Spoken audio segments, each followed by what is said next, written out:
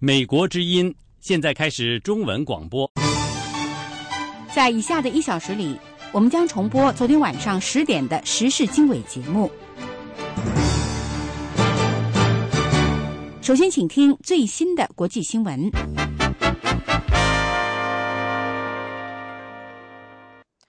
美国总统奥巴马表示，美国和韩国将欢迎朝鲜对其核项目的处理办法做出改变。但是他强调说，美国已经全面准备好保卫自己及盟友不受朝鲜的攻击，其中包括使用核武器以及常规武器。星期二，奥巴马总统在白宫和韩国总统朴槿惠一起举行记者招待会。奥巴马总统说，美韩已经准备好和朝鲜进行外交接触，但是奥巴马表示，这将要求平壤对其行为做出改变。他说，朝鲜能够随意制造一个危机并诱发妥协的日子已经结束了。奥巴马称，在朝鲜比以往任何时候都孤立的时候，美国和韩国比以往任何时候都要团结。记者会发布之前，两位领导人举行了会晤，讨论了朝鲜问题以及朝鲜最近不断发出的一系列核武威胁。朴槿惠总统表示，他和奥巴马总统重申，他们将不会容忍朝鲜的威胁和挑衅，这种行为只会加深朝鲜的孤立。白宫官员说，这次会议本来就准备再次确定美国保卫韩国的承诺。奥巴马总统说，两位领导人同意继续执行历史性的贸易协议，并将保持清洁能源方面的伙伴关系。朴槿惠总统星期一对美国展开了5天的访问，第一站在纽约的联合国总部。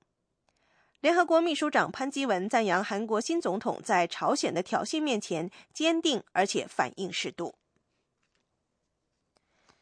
美国和俄罗斯同意将试图组织一个包括叙利亚反政府军和阿萨德政府在内的国际会议来讨论叙利亚问题。美国国务卿克里星期二在莫斯科和俄罗斯外长拉夫罗夫举行会晤。克里表示，这个国际会议目的在于在叙利亚创造一个政治过渡期。希望推翻阿萨德总统的反政府军在过去2年来已经杀害了数千名平民。目前没有任何信号显示双方有谈和的意愿。星期二一早，奥巴马总统表示，他决定如何加快为叙利亚内战寻找一个解决办法的底线是，什么措施对美国的安全最有利。之前，奥巴马总统表示，如果叙利亚使用了化学武器，那将是改变他应对叙利亚内战做法的警戒线。美国最为人所知的股市指数星期二再创新高纪录，道琼斯工业指数已超过15000点收盘。美国、欧洲和日本的投资者一直受到上星期五美国就业报告的好消息所鼓舞。该报告减少了人们对美国经济增长的忧虑。对于美国工作机会增长的信心，把道琼斯指数推向15056点。标准普尔500指数也创纪录的以1625点收盘。道琼斯已经收复了金融危机中的损失，而且今年已经非常强有力的增值了 15%。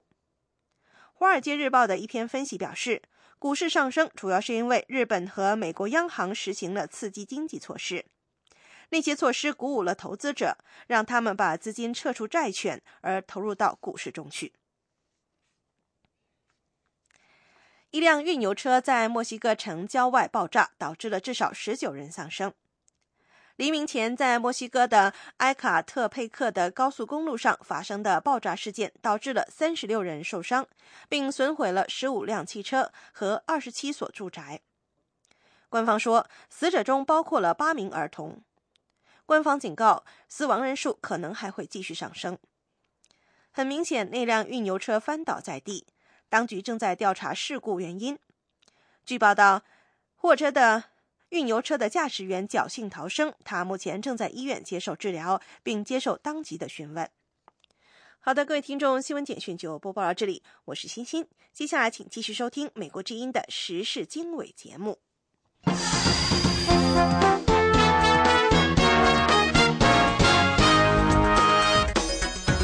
各位听众朋友，晚上好，欢迎再次来到美国之音时事经纬节目，我是主持人宇宙。在本次节目中，我们将为您介绍中国反驳五角大楼网络攻击的指称。中国军方鹰派学者罕见承认，腐败是中国军队战斗力的第一杀手。奥巴马和韩国总统重点讨论朝鲜问题。国际记者联合会发表声明，批评中国媒体管制新闻自由，惩罚披露马三家女子劳教所黑暗问题的中国杂志 Lens。 中国又增4个禽流感死亡病例。专家们感到困惑，新型禽流感病毒是否会在人和人之间传播？习近平提出4点主张，积极推动中东和谈。以上内容欢迎收听。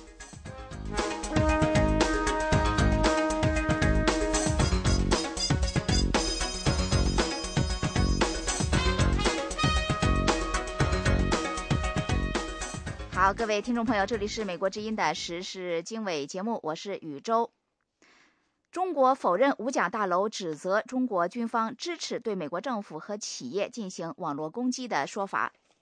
美国国防部星期一公布的一份报告说，对美国电脑网络的一些攻击看来直接来自中国政府。下面请听美国之音记者桑特从北京为您所做的报道。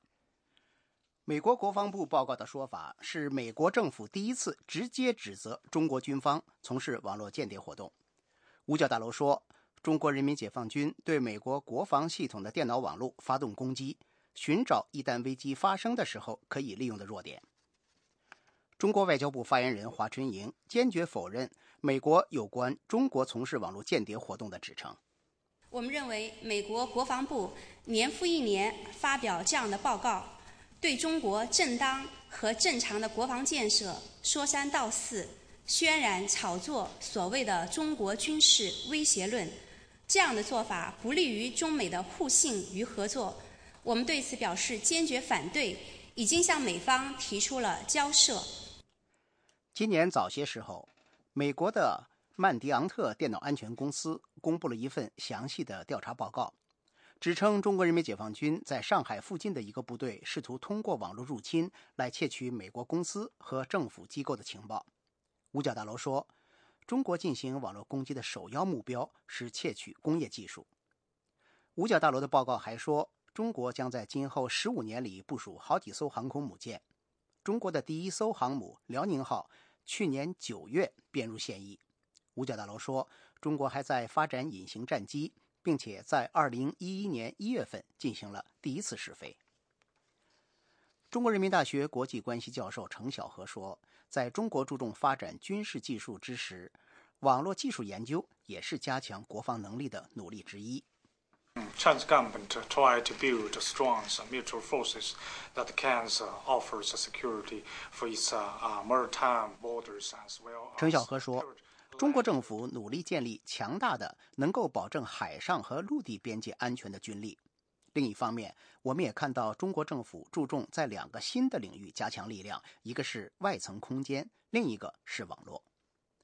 美国也在投入数十亿美元的资金发展网络防御能力和网络武器。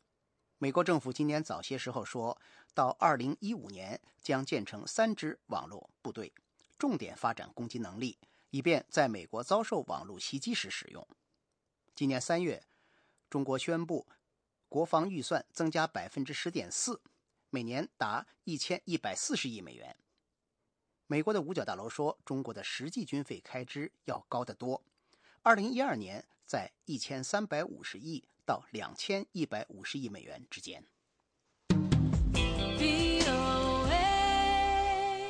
听众朋友，欢迎重新回到节目现场，我是主持人宇宙。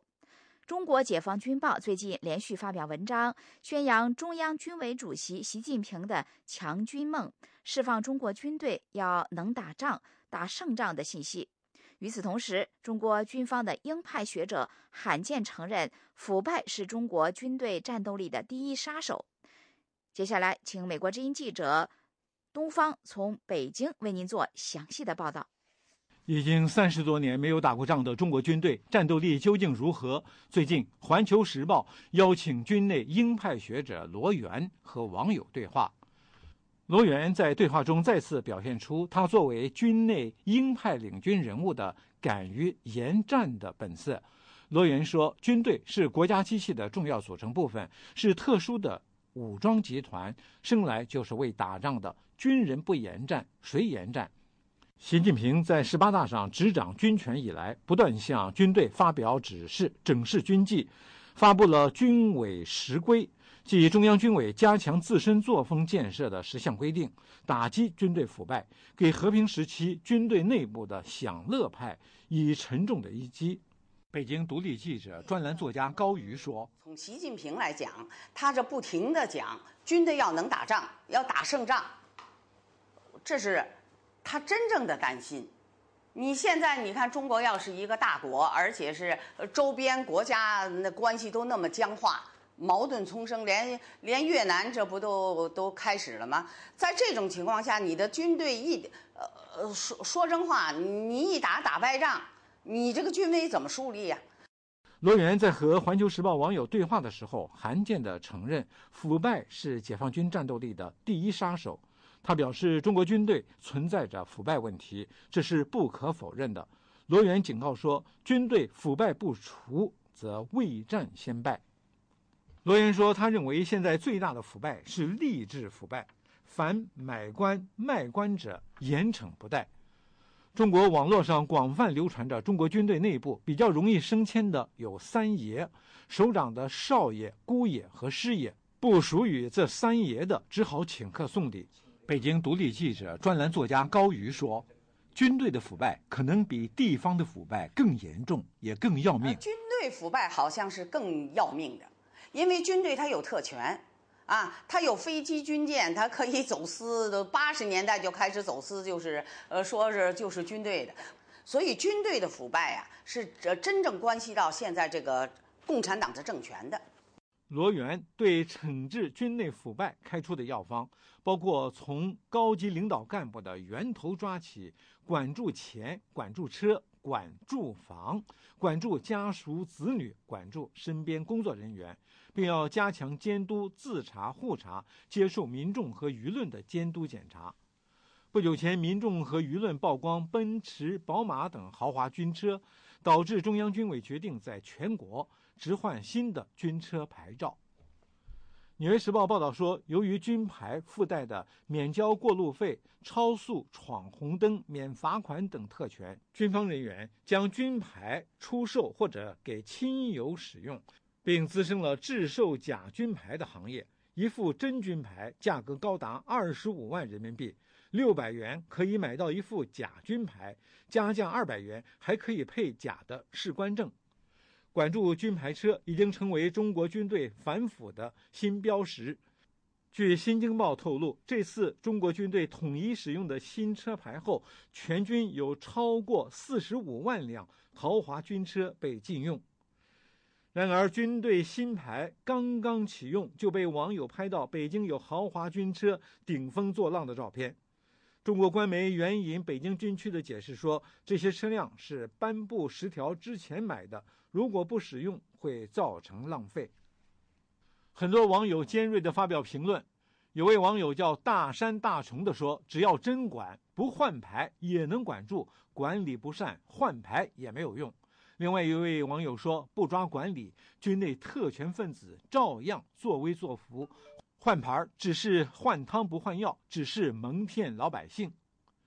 美国之音 VOA 卫视记者东方北京报道。美国之音时事经纬，欢迎收听。美国之音的时事经纬节目，我是宇宙。接下来我们继续关注朝鲜问题。朝鲜问题以及国际社会如何应对平壤的挑衅，将是美国总统奥巴马和韩国总统朴槿惠星期2在白宫会谈的重点。详情请听美国之音记者罗宾逊发来的报道。近几个星期，朝鲜半岛的紧张局势可能略有缓和。在那之前，平壤再三威胁要攻击韩国和美国。虽然美国、韩国和当地其他国家政府仍然保持警觉，准备应对新的挑衅，但是平壤到目前为止没有再发射导弹。不过，平壤的挑衅行动以及保持警觉的必要性仍然是白宫椭圆形办公室讨论的首要问题。美国总统国家安全事务特别助理、国家安全委员会负责亚洲事务的高级主任丹尼尔·拉塞尔说，不能排除朝鲜继续挑衅的可能性。他说，朝鲜应该从1个月来美韩联盟展示的力量中得到一个重要信号。星期二在白宫的会谈将进一步展示这种力量。The unity of message between the two governments and the two presidents signals to North Korea that it has no hope. 拉塞尔说，两国政府和2位总统的一致立场向朝鲜显示，他没有指望从挑衅中得到任何好处。我们和世界不会通过向朝鲜让步来换取一时的安宁。拉塞尔还说，朝鲜应该抓住美国长期以来提供的机会。美国一直表示，如果平壤遵守联合国安理会的决议，完成朝鲜半岛的无核化，美国就愿意和平壤进行对话。拉塞尔说，现在就庆祝平壤不再挑衅还为时过早，平壤应该做的远远不止于这一点。Would need to be credible and irreversible steps signaling a commitment to end their nuclear program. 他说，我们需要看到朝鲜迈出可信而不可逆转的步伐，显示出结束核项目和完成朝鲜半岛无核化的承诺。拉塞尔说，奥巴马总统和朴槿惠总统一致认为，应该保持可靠的阻遏和强大的防御力量，朝鲜必须放弃核武器。他说，国际社会将对朝着无核化迈出的有实质意义而不可逆转的步伐做出反应，但是不会接受那些朝鲜一贯出尔反尔的承诺。奥巴马和朴槿惠总统星期二的会谈还将重点讨论双边关系和区域贸易问题，他们将和双方官员共进工作午餐，并且将联合举行记者会。美国之音时事经纬，欢迎收听。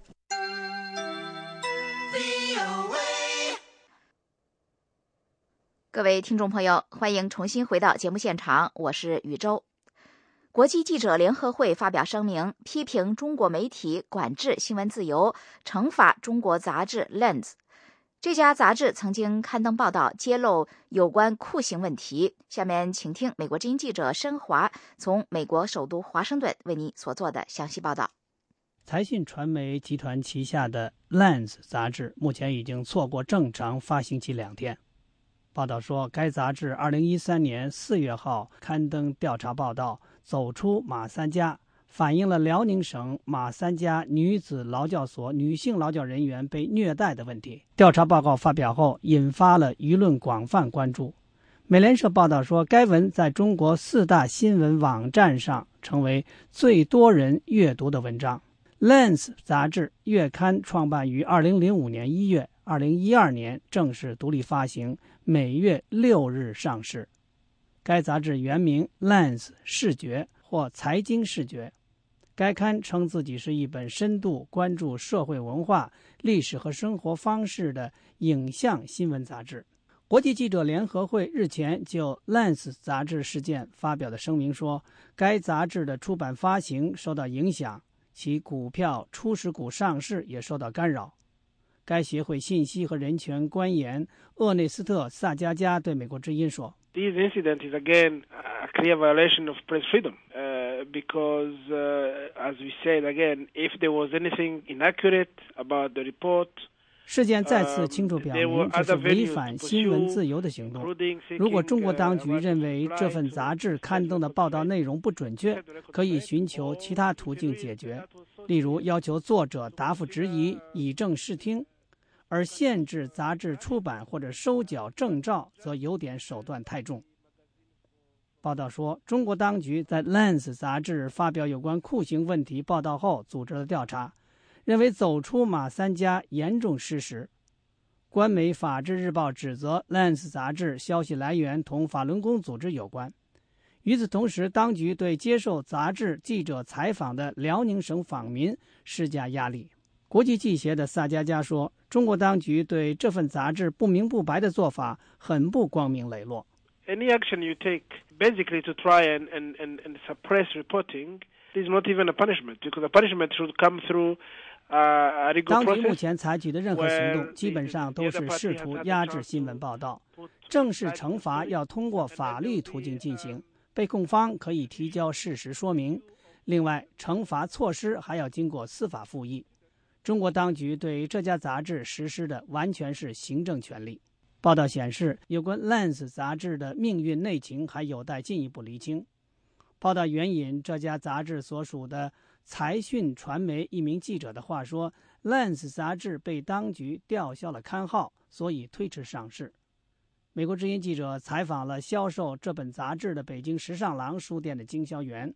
5月份的还没有到。听说是停刊了，您听说了吗？我看微博上是说，好像是延迟出刊，没说停刊，好像延迟1个星期。正常应该是月初来，5月10号左右，应该还没到日子。如果延迟的话，大约得中下旬。原因是什么呢？好像是有人议论这个吧，但具体是什么我也不清楚。就是按正常来说，也得10号左右才到。经销 Lens 杂志的另外一家书店库布里克的一位职员说，上级并未说这份杂志被停刊，目前接到的内部业务消息只说是推迟，具体原因不清楚。一位叫做刘元业的网友在给 Lens 杂志的留言当中说，为走出马三家向你们致敬。美国之音记者申华华盛顿报道。美国之音时事经纬，欢迎收听。中国官员说，又有4人死于 H7N9 禽流感，目前已经有31人死于这种危险的禽流感病毒。中国卫生当局星期一晚间说，其中2人来自东部的江苏省，另外2人分别来自邻近的安徽和浙江省。自从 H7N9 病毒3月份首次报告以来，总共有129人感染了这种病毒，其中大部分在中国的东部。台湾的一名男子也被诊断感染了这种病毒，不过官员认为他是在中国大陆旅行时感染的 H7N9 禽流感。世界卫生组织称 H7N9 病毒是迄今为止见到过的最致命的感冒病毒。这种病毒与其他导致咳嗽和鼻塞等上呼吸道症状的感染病毒不一样，这种新病毒攻击人体肺部的下端，引发高烧和肺炎。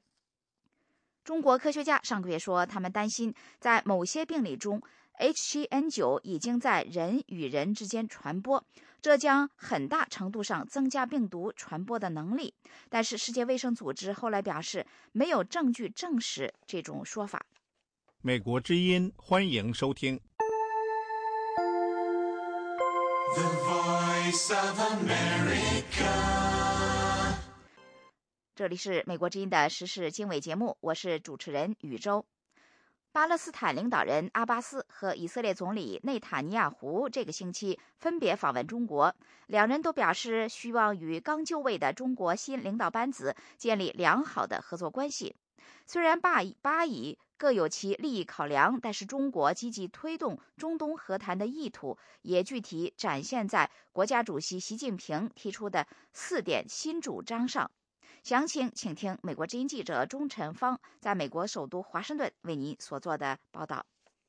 中国国家主席习近平6号在北京和来访的阿巴斯举行会谈后，就解决巴勒斯坦问题提出了4点主张，包括坚持巴勒斯坦独立建国，以谈判作为实现巴以和平唯一途径，坚持土地换和平原则，以及国际社会为推进和平提供保障。美国也在敦促以色列和巴勒斯坦恢复和平谈判，并要求国际社会协助促成双方会谈。耶路撒冷邮报在报道巴以领导人访华的时候说，在此之前，中国一直未曾在中东外交进程上扮演积极角色，尽管他曾经表达希望加入由美国、俄罗斯、欧盟和联合国组成的中东问题4方会谈。法新社报道说，北京传统上习惯与中东事务保持距离，但近年来开始采取较积极的作为。4月底访问巴勒斯坦和以色列的中国中东事务特使乌斯科对新华社说，他在访问中感到巴以双方都有和谈意愿，不过在重返和谈的条件上有差距。这是在1967年边界的这个基础上，建立一个独立的、享有完全主权的、以东耶路撒冷为首都巴勒斯坦国，这个是巴勒斯坦方面非常关心的这个问题。对于巴勒斯坦的坚持，乌斯科说，以色列方面却认为应该尽快开始谈判，而不是在谈判前提出先决条件。巴勒斯坦权力机构主席阿巴斯5号抵达北京进行3天访问，以色列总理内塔尼亚胡则是在6号先到上海，8号再到北京进行一共5天的访问。两人在中国的行程不长，但有2天重叠。中国外交部发言人华春莹说，如果有需要，中国愿意协助阿巴斯和内塔尼亚胡会面。中方是高度的重视推动中东的和平进程，愿意为尽早恢复巴以和谈发挥积极和建设性的作用。如果巴以两国领导人有在华举行会面的希望或者要求，中方将提供必要的协助。以色列媒体报道说，在中国新领导层正开始一个可能长达10年的统治期之际，内塔尼亚胡会试图向他们表达以色列对一些中东区域问题，例如伊朗、叙利亚和埃及的立场，以便北京当局在制定相关政策时能纳入考量。以上是美国之音记者钟成芳的报道。美国之音时事经纬，欢迎收听。这里是美国之音的时事经纬节目。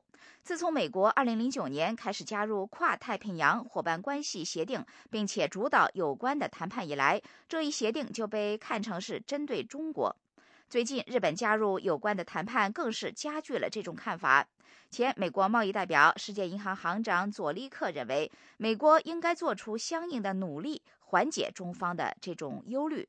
下面请听美国之音记者丽雅在美国首都华盛顿为您所做的详细报道。美国代理贸易代表马兰提斯4月24号致函美国国会，把日本纳入到正在进行的跨太平洋伙伴关系协定 TPP 的谈判。随着日本的加入，12个 TPP 参与国将占全球经济总产值的近40%，以及全球贸易的1/3左右。马兰提斯大使把日本的加入称为一个历史性的时刻。日本现在加入即将有12个国家组成的大家庭，对于 TPP 以及全球经济来说，都是一个很好的消息。前美国贸易代表佐利克也表示，日本加入 TPP 在不久以前还是很难想象的事。日本参与进来，极大地拓展了 TPP 的范围。日本的加入是一个很大的事。日本原本反对加入 TPP 的谈判，但是在安倍晋三就任首相后，日本的态度发生了很大的改变。3月15号，安倍宣布日本加入 TPP 的谈判。之所以做出这个大胆的决定，而且是克服了各种困难才做出的决定，是因为它不仅仅是关乎跨太平洋伙伴关系，它是安倍首相重振日本经济大策略的一部分。TPP 除了被日本政府看作是推动日本进行结构性改革、重振日本经济的催化剂以外，它还被赋予了战略上的重要性。第一是，我们认为绝对有必要在经济方面加强同美国的安全以及同盟关系。第二个战略考虑是，日本希望而且必须参与本地区规则制定的过程，因为这是我们的地区，我们不能被排除在该地区目前正在发生的重大努力之外。在美国方面，除了积极推动 TPP 谈判之外，美国与欧盟在经过多年的商讨之后，也开始展开有关自由贸易协定的谈判。这一协定将建立一个占全球经济总产值40%的经济区。从最广的地缘战略层次上来看，跨太平洋伙伴关系与跨大西洋贸易与投资伙伴关系可以成为美国通向欧亚大陆东西边界的经济桥梁。The TTIP is an enormous opportunity to跨大西洋贸易与投资伙伴关系是一个在全球范围内提升贸易规则的巨大机会，因为欧洲作为一个整体，目前是全球最大的市场，美国目前是全球最大经济体，这两个加在一起的总和要大大超过全球经济总量的50%，同时还有大量的产品流向世界各地。他在与欧盟讨论建立跨大西洋贸易与投资伙伴关系时，说明了美国展开这一系列贸易谈判的目的。如果我们就有关的标准达成一致，例如就因特网的相互操作性、数据传输、隐私权等达成一致，我们可以把有关安全的监管体系等结合在一起，以满足我们所有公民的利益。那我们就为巨大数额的产品建立了一套生产标准。那些希望加入这一体系的国家将不得不提高他们的标准，这就是我们在所有这些谈判中所希望达到的。但是英国金融时报认为，这些协议是美国政府新策略的重要部分，而这些新策略的目的则是为了对付中国这个世界上最大的制成品出口国。文章说，奥巴马政府的新贸易举动也许可以称为 ABC Anyone but China， 即中国除外。该报援引一位共和党重要参议员的助手的话说，美国与欧盟的贸易谈判在很大程度上是我们中国战略的一部分。中国显然也意识到这一点。中国一些人把 TPP 看成是美国遏制中国大战略的一部分。在一些人看来， TPP 以及美欧贸易谈判代表了另外一种策略，即美国政府企图通过吸引志趣相投的国家组成更小的团体来建立新规则，并且是对中国形成合围之势，而不是与之合作。不过，主导过多边贸易谈判的佐利克认为，把中国排除在外的策略不会成功。我不认为这是 TPP 的目的，如果是的话，也不会成功。中国很深地融入了全球和区域供应链，它的增长对于所有 TPP 伙伴国来说都是至关重要的。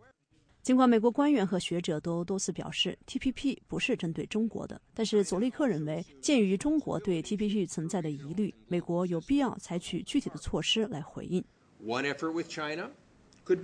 对中国做出的一个努力可以是双边的，把贸易自由化与中国自己的结构性改革计划联系起来，例如提高服务业的竞争力和生产率，或是金融领域的改革产生的互补性利益，或是通过加强知识产权的保护，开发和保护具有增值产品的技术等。他认为，美国还可以在世界贸易组织的框架下加强与中国的合作，积极推动建立一个更加健康的全球经济体系。这些倡议可以清楚地向中国表明，美国的经济策略不是一个遏制中国的策略，而是会给中国带来机会。如果中国也为开放性市场的区域和全球体系承担责任的话。金融时报认为，美国撇开中国建立新贸易规则这个新思路的风险在于，这种方式可能促使中国进一步背离全球贸易体系，削弱而不是强化其遵循这一体系的动机。文章说，如果这最终成为现实，那么美欧贸易谈判以及 TPP 将不是引领全球金融经济一体化的新时代，而是在全球化的棺材上又钉下了一颗钉子。VOA 卫视丽雅、张松林、任玉阳华盛顿报道。美国之音继续为您播送中文节目。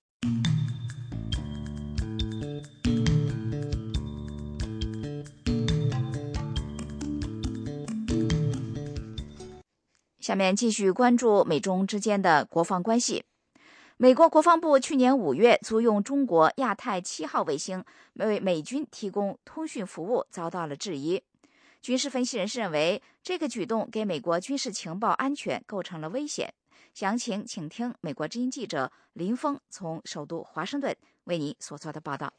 美国国防部最近在众议院军事委员会的一次听证会上透露，五角大楼于去年5月签署租约，租用中国商用卫星亚太7号为美国非洲司令部提供通讯服务。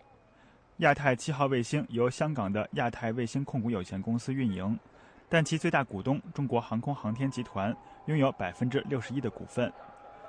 军事委员会来自阿拉巴马州的共和党众议员罗杰斯发表声明说，这份租约让美军陷于随时可能被中国切断眼睛和耳朵的危险之中。美国前副助理国防部长布奇表示，美军租用民间商用通讯卫星的做法本身并无不妥。美国军队非常依赖大量带宽，但我们自己并没有足够多的卫星去提供这些带宽，所以我们的确常常要通过商业渠道解决带宽问题。美国国防部发言人马托什对租用中国卫星发表回应说，租用亚太7号是因为该卫星独特的带宽和地理位置能覆盖更广泛的区域。他表示，国防部在做出决定前进行了公开的风险评估，而且所有通过亚太7号卫星发送和接收的信号都经过了安全加密处理。不过，仍有不少军事安全专家担心，五角大楼租用中国卫星给美军提供通讯服务，给美国国家安全构成了威胁。这至少是个令人担忧的问题，我们必须要去解决，而且有必要去调查。我相信租用这颗卫星的决定是在权衡了带宽、开销等因素后做出的，但决策层是否足够深入地了解了网络安全方面的潜在问题，还有卫星所属公司与中国政府的联系等等，这些问题是否经得起推销，决定是否正确，目前还很难讲。但是很显然，这件事是应该进一步调查的。美国国防部负责太空与卫星政策的官员道格拉斯·拉维罗表示，鉴于美军的地面行动协调和无人侦察飞机越来越依赖数据通讯联络，租用亚太7号是能够满足驻菲美军行动的唯一选择。但华盛顿智库传统基金会国家安全政策研究员贝克尔斯普林表示，如果美国非洲司令部的确别无他选，这将更加凸显美军面临的严峻挑战。如果国防部所做的这个决定不是根据适当性、性价比等因素的评估得出的，而仅仅是因为没有其他选择，我会感到非常震惊。如果这个决定是因为预算不足所致，那我会感到更震惊。受到自动削减支出影响，2013年美国国防预算比2012年下降约150亿美元。很多分析人士表示，自动削减支出如果长期实行下去，将损害美军综合作战能力。VOA 卫视林峰，华盛顿报道。美国之音时事经纬，欢迎收听。好，我们重新回到时事经纬的节目现场。四川维权人士陈云飞5月4日回到成都，被警方带走之后，至今与外界失去联络，而当地派出所和公安分局都否认抓捕他。中国各地维权人士纷纷在网上声援陈云飞，待联系到家人，计划采取法律行动。详情请听美国之音记者谭佳琪从香港为您所做的报道。参加四川成都反对彭州 PX 化工项目而被当局控制的20多名维权人士陆续被释放，唯独四川街头行动人士陈云飞依然毫无音信，这让中国网民极度关注，担心他的安危。网上曾经呼吁成都居民星期六以散步方式集会，反对彭州污染环境的化工 PX 项目，而当局以防震演练为借口，出动大批警员和治安员在市中心戒备防堵。有20多位维权人士在事发前几天就遭到当局控制。四川维权人士64天网创办人黄琦对美国之音说，根据他的了解，大部分被控制的维权人士都已经回家，但却没有在浙江参加祭拜北大才女林兆被枪决45周年活动后返回成都的陈云飞的消息。黄琦说，他们那个有些说是那个在派出所里面，有些人说在这个温江看守所里面，所以说我们现在根本不知道这个准确的情况。黄琦说，陈云飞在维权领域里做了不少事，包括2007年在成都晚报上刊登纪念6·4广告，让当局忌讳已久，使得警察要对他采取立竿见影的限制和措施。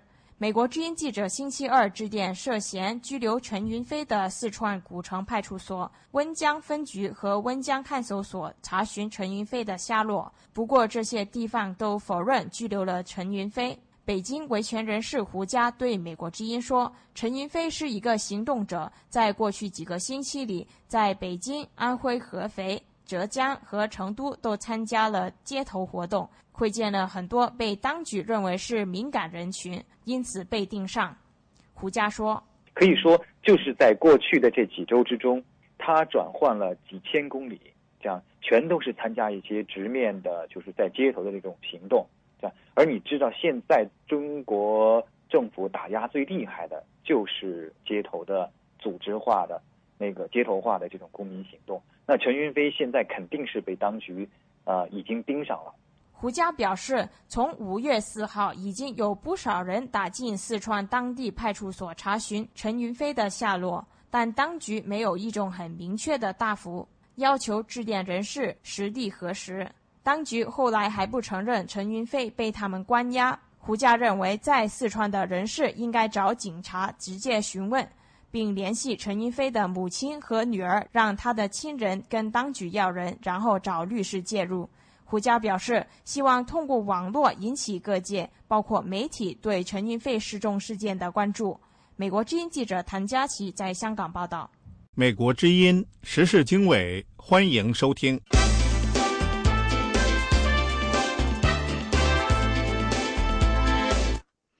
各位听众朋友，欢迎再次回到时事经纬的节目现场，我是宇宙。中国前海协会会长陈云林受国民党名誉主席连战的邀请，卸任之后首次对台湾进行访问。尽管这次访问属于私人性质，但是仍然备受瞩目。详情请听美国之音记者杨晨在台北为您所做的报道。台湾海基会董事长林中森7号设宴招待陈云林一行。陈云林强调，他这次到台湾是要实现个人心愿。一个是要看在这块土地上，我太多的老朋友、好朋友。我这次来的第二个最重要的事情也是心愿，就是来看望海基会的各位同仁朋友。陈云林说，当前世界经济竞争激烈，在这种环境下，两岸要相互扶持。当真正遇到困难的时候，只有兄弟相帮。这就是我20多年来对于两岸关系工作当中的一个重要的体会和心得。陈云林担任海协会会长期间，进行了8次江陈会，签署18项协议。台湾海基会董事长林中森说，两岸交流也增强了台湾的国际竞争力。我们是全球投资最没有风险的4个经济体之一啊。那现在因为如此，全世界已经有137个国家给我们免签证待遇，包括美国、欧盟啊，很多先进的国家。现在台湾我们要去经商、旅游或者进行各种交流活动都非常方便，也非常有尊严。VOA 卫视记者杨晨台北报道。美国之音，欢迎收听。The Voice of America。美国之音的时事经纬节目，接下来我们继续关注台湾方面的消息。有2名台湾人涉嫌向朝鲜提供武器而被逮捕。详情请听美国之音记者黄耀义从美国首都华盛顿为您所做的报道。美国司法部长盖瑞·夏佩罗5月6号宣布，一对蔡姓台湾父子因为涉嫌向朝鲜提供军火，而分别被美国和爱沙尼亚逮捕。根据司法部的文件，现年67岁、英文名字为 Alex 的蔡显泰，据信常驻台湾。上星期3在爱沙尼亚的塔林被逮捕，正等候被引渡到美国。他36岁的儿子蔡岳勋，英文名为 Gary， 是美国永久居民，于同一天在其居住的伊利诺伊州格伦维尤市被逮捕。美国联邦检控方面指控2人几项罪名，包括阴谋欺瞒美国执法部门和违反防止大规模杀伤性武器扩散的法规，还因为策划逃避美国财政部对蔡显泰及其拥有的2家公司的限制，而被指控阴谋违反国际紧急经济权法。2人还被指控洗钱。根据美国政府的调查，蔡姓父子、一位不具名的第3人以及至少3家在台湾的公司涉嫌出口能够制造大规模杀伤性武器的美国原物料以及机械。他们曾经策划购买并且出口高精密机械。2009年1月16号，根据制裁大规模杀伤性武器的散布者及其支持者的13382号行政命令，美国财政部认定蔡显泰以及全球界面公司、跨右翼股份有限公司是大规模杀伤性武器的扩散者，进而冻结其资产。但是蔡显泰利用其儿子蔡岳勋在美国设立的2家幌子公司继续进行不法活动。美国财政部认定蔡显泰从1990年代晚期提供或意图向朝鲜矿业发展交易公司提供金融、技术、货品、服务或其他支持，并且将可用于发展武器的物品运送到朝鲜。蔡显泰曾经在2008年因为涉嫌协助朝鲜发展武器，被台北地方法院判处拘役40天，缓刑2年。2009年，他被美国国务院与财政部冻结其主持的相关2家公司的在美资产，违反国际紧急经济权法，将可判处最高20年有期徒刑以及100万美元的罚金；洗钱可判处最高20年有期徒刑以及50万美金的罚金；阴谋欺瞒美国政府可以判处最高5年有期徒刑以及25万美元的罚金。台湾外交部北美司司长令狐荣达在星期二表示，台湾方面正在了解细节，并且也安排律师协助。美国之音记者黄耀义，华盛顿报道。这是美国之音的时事经纬节目。美国之音的时事经纬节目，接下来我们来关注台海两岸。台湾的电力官员表示，台湾未来不可能向中国大陆购买电力。不过，执政党立委则认为，电网互联是世界趋势，台湾政府应该进行研究，并且及早的因应。详情请听美国之音特约记者张永泰从台北发来的报道。台湾电力公司总经理朱文成星期二在立法院表示，电力和国家安全息息相关，他从来没有想过未来将向中国大陆买电。我跟各位简单举一个这个例子，新加坡跟马来西亚电是连在一起的，对吧？但是他平常他向不向他买电？不让他买电啊？为什么？他怕突然有一天他不给他电怎么办？朱文成总经理还说，两岸建立输电线，技术上也许可行，其实相当麻烦，不是拉条线就可以解决。此外，施工的成本也相当高，不太合乎经济效益。台湾联合晚报日前报道，由于台湾目前反对核电站的声浪高涨，台湾经济部官员建议向中国大陆买电，以解决未来可能发生的缺电问题。台湾执政的国民党立法院党团针对目前的核电争议，近来不断邀集相关官员就民众关切的问题进行答复和讨论。台湾经济部国营会执行长刘明忠表示，过去内部会议讨论过扩大电力来源的问题，也有人建议向中国大陆买电，但是这些都只是意见交换，并没有形成政策。基本上，台电如果要向这个外界来购电，必须考虑到经济的可行性。台电现在财务很困难，必须考虑到财务的可行性。那这个购电，刚刚这个朱总提到，这个大陆跟我们有50赫兹跟60赫兹的问题，所以还有技术可行性的问题。这几个面向不谈，那还有政治的可行性问题如何？刘明忠执行长强调，包括能源安全、国家安全等面向，也都必须探讨得非常仔细之后，才会有比较明确的结论。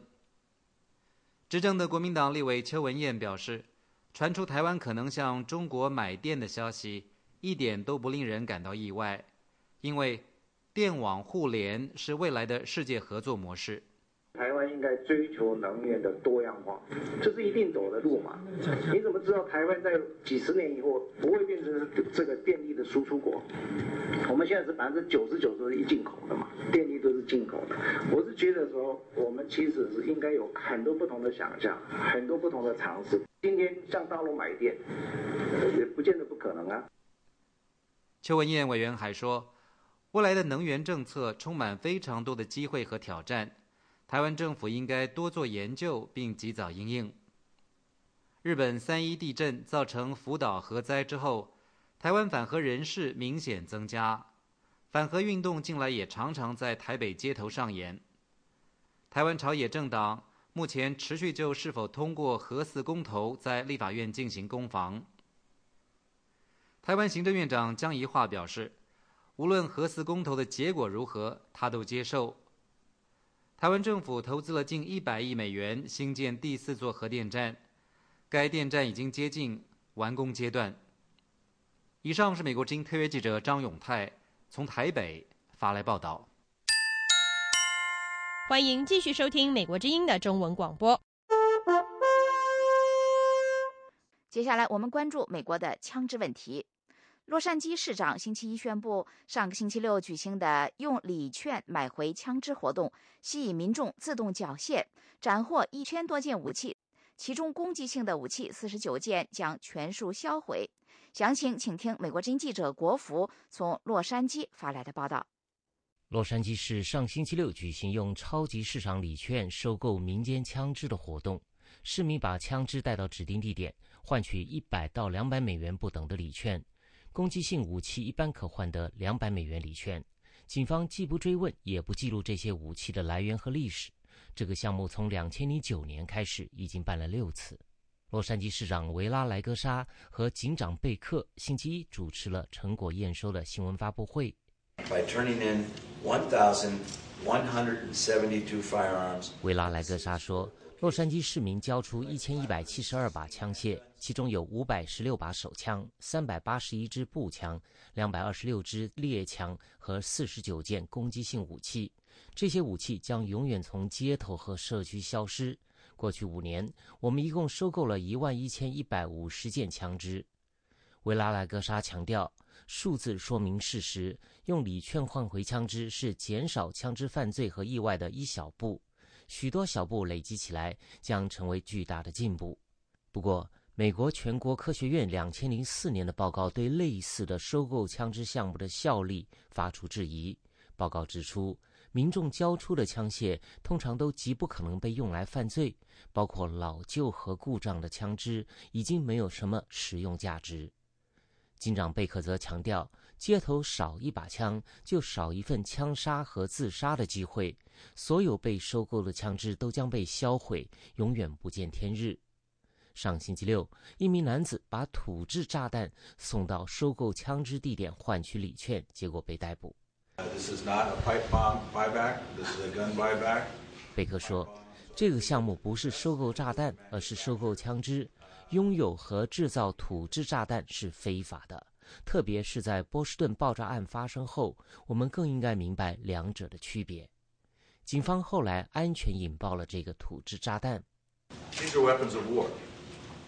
警长贝克说，展示的部分攻击性枪支是战争武器，作战才需要容量大的子弹夹和远距离射击功能。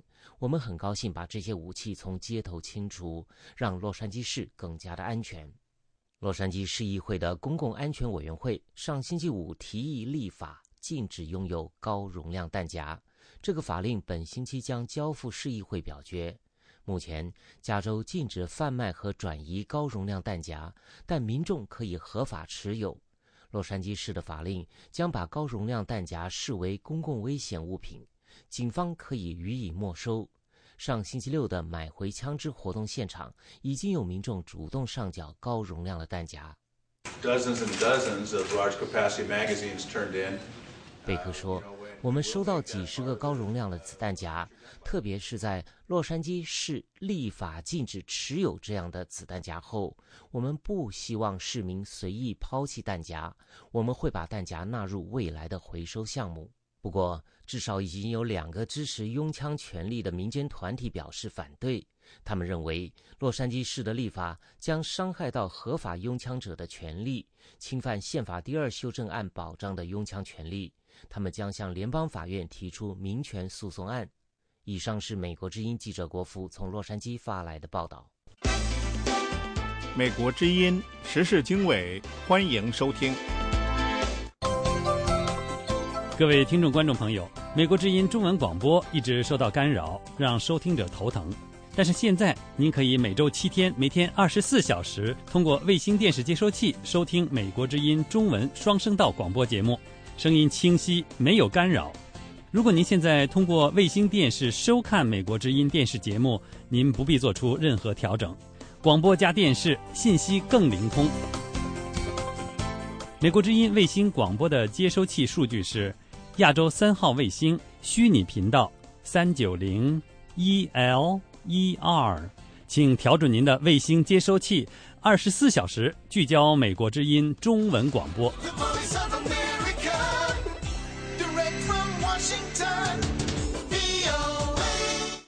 各位听众，我是欣欣，在这一时段的时事经纬节目的最后，再为您播报一组新闻简讯。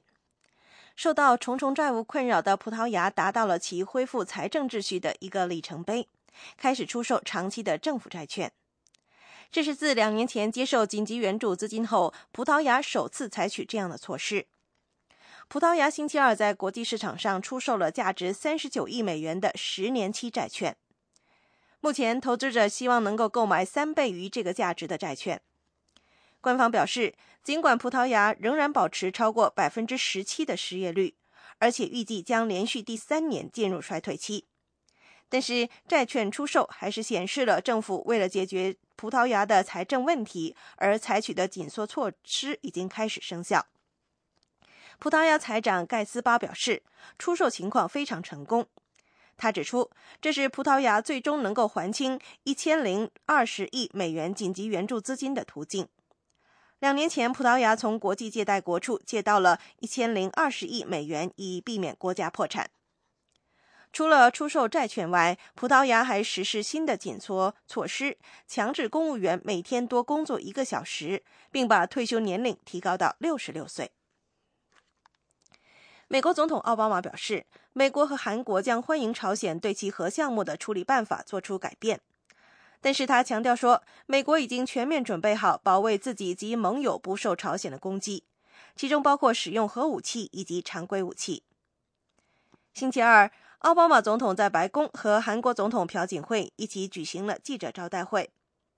奥巴马总统说，美韩已经准备好和朝鲜进行外交接触，但是奥巴马表示，这将要求平壤对其行为做出改变。他说，朝鲜能够随意制造一个危机并诱发妥协的日子已经结束了。奥巴马称，在朝鲜比以往任何时候都孤立的时刻，美国和韩国比以往任何时刻都要团结。记者会发布前，2位领导人举行了会晤，讨论了朝鲜问题以及朝鲜最近不断发出的一系列核武威胁。朴槿惠总统表示，他和奥巴马总统重申，他们将不会容忍朝鲜的威胁和挑衅，这种行为只会加深朝鲜的孤立。白宫官员说，这次会议本来就准备再次确定美国保卫韩国的承诺。奥巴马总统说，2位领导人同意继续执行历史性的贸易协议，并将保持清洁能源方面的伙伴关系。朴槿惠总统星期一对美国展开了5天的访问，第一站在纽约的联合国总部。美国和俄罗斯同意将试图组织一个包括叙利亚反政府军和阿萨德政府在内的国际会议，来探讨叙利亚问题。美国国务卿克里星期二在莫斯科和莫斯科外长拉夫罗夫举行会晤。克里表示，这个国际会议目的在于在叙利亚创造一个政治过渡期。希望推翻阿萨德总统的反政府军在过去2年来已经杀害了数千名的平民，目前没有任何信号显示双方有谈和的意愿。星期二一早，奥巴马总统表示，他决定如何加快为叙利亚内战寻找一个解决办法的底线是什么措施对美国的安全最有利。之前，奥巴马总统表示，如果叙利亚使用了化学武器，那将是改变他应对叙利亚内战做法的警戒线。美国最为人所知的股市指数星期二再创新高纪录，道琼斯工业指数已超过15000点收盘。美国、欧洲和日本的投资者一直受到上星期五美国就业报告的好消息所鼓舞，该报告减少了人们对美国经济增长的忧虑。对于美国工作机会增长的信心，把道琼斯指数推向15056点。标准普尔500指数也创纪录的以1625点收盘。道琼斯已经收复了金融危机中的损失，而且今年已经非常强有力的增值了15%。华尔街日报的一篇分析表示，股市上升主要是因为日本和美国央行实行了刺激经济措施，那些措施鼓舞了投资者，让他们把资金撤出债券而投到股市中去。好的，各位听众，新闻简讯就播报到这里，感谢您的收听，我们下次节目时间再会。以上是这一小时的国际新闻。您如果需要获取更多的信息，请访问美国之音网站 www.voachinese.com。美国之音现在就结束这1个小时的新闻节目，下次播音在北京时间上午8点开始，欢迎到时收听。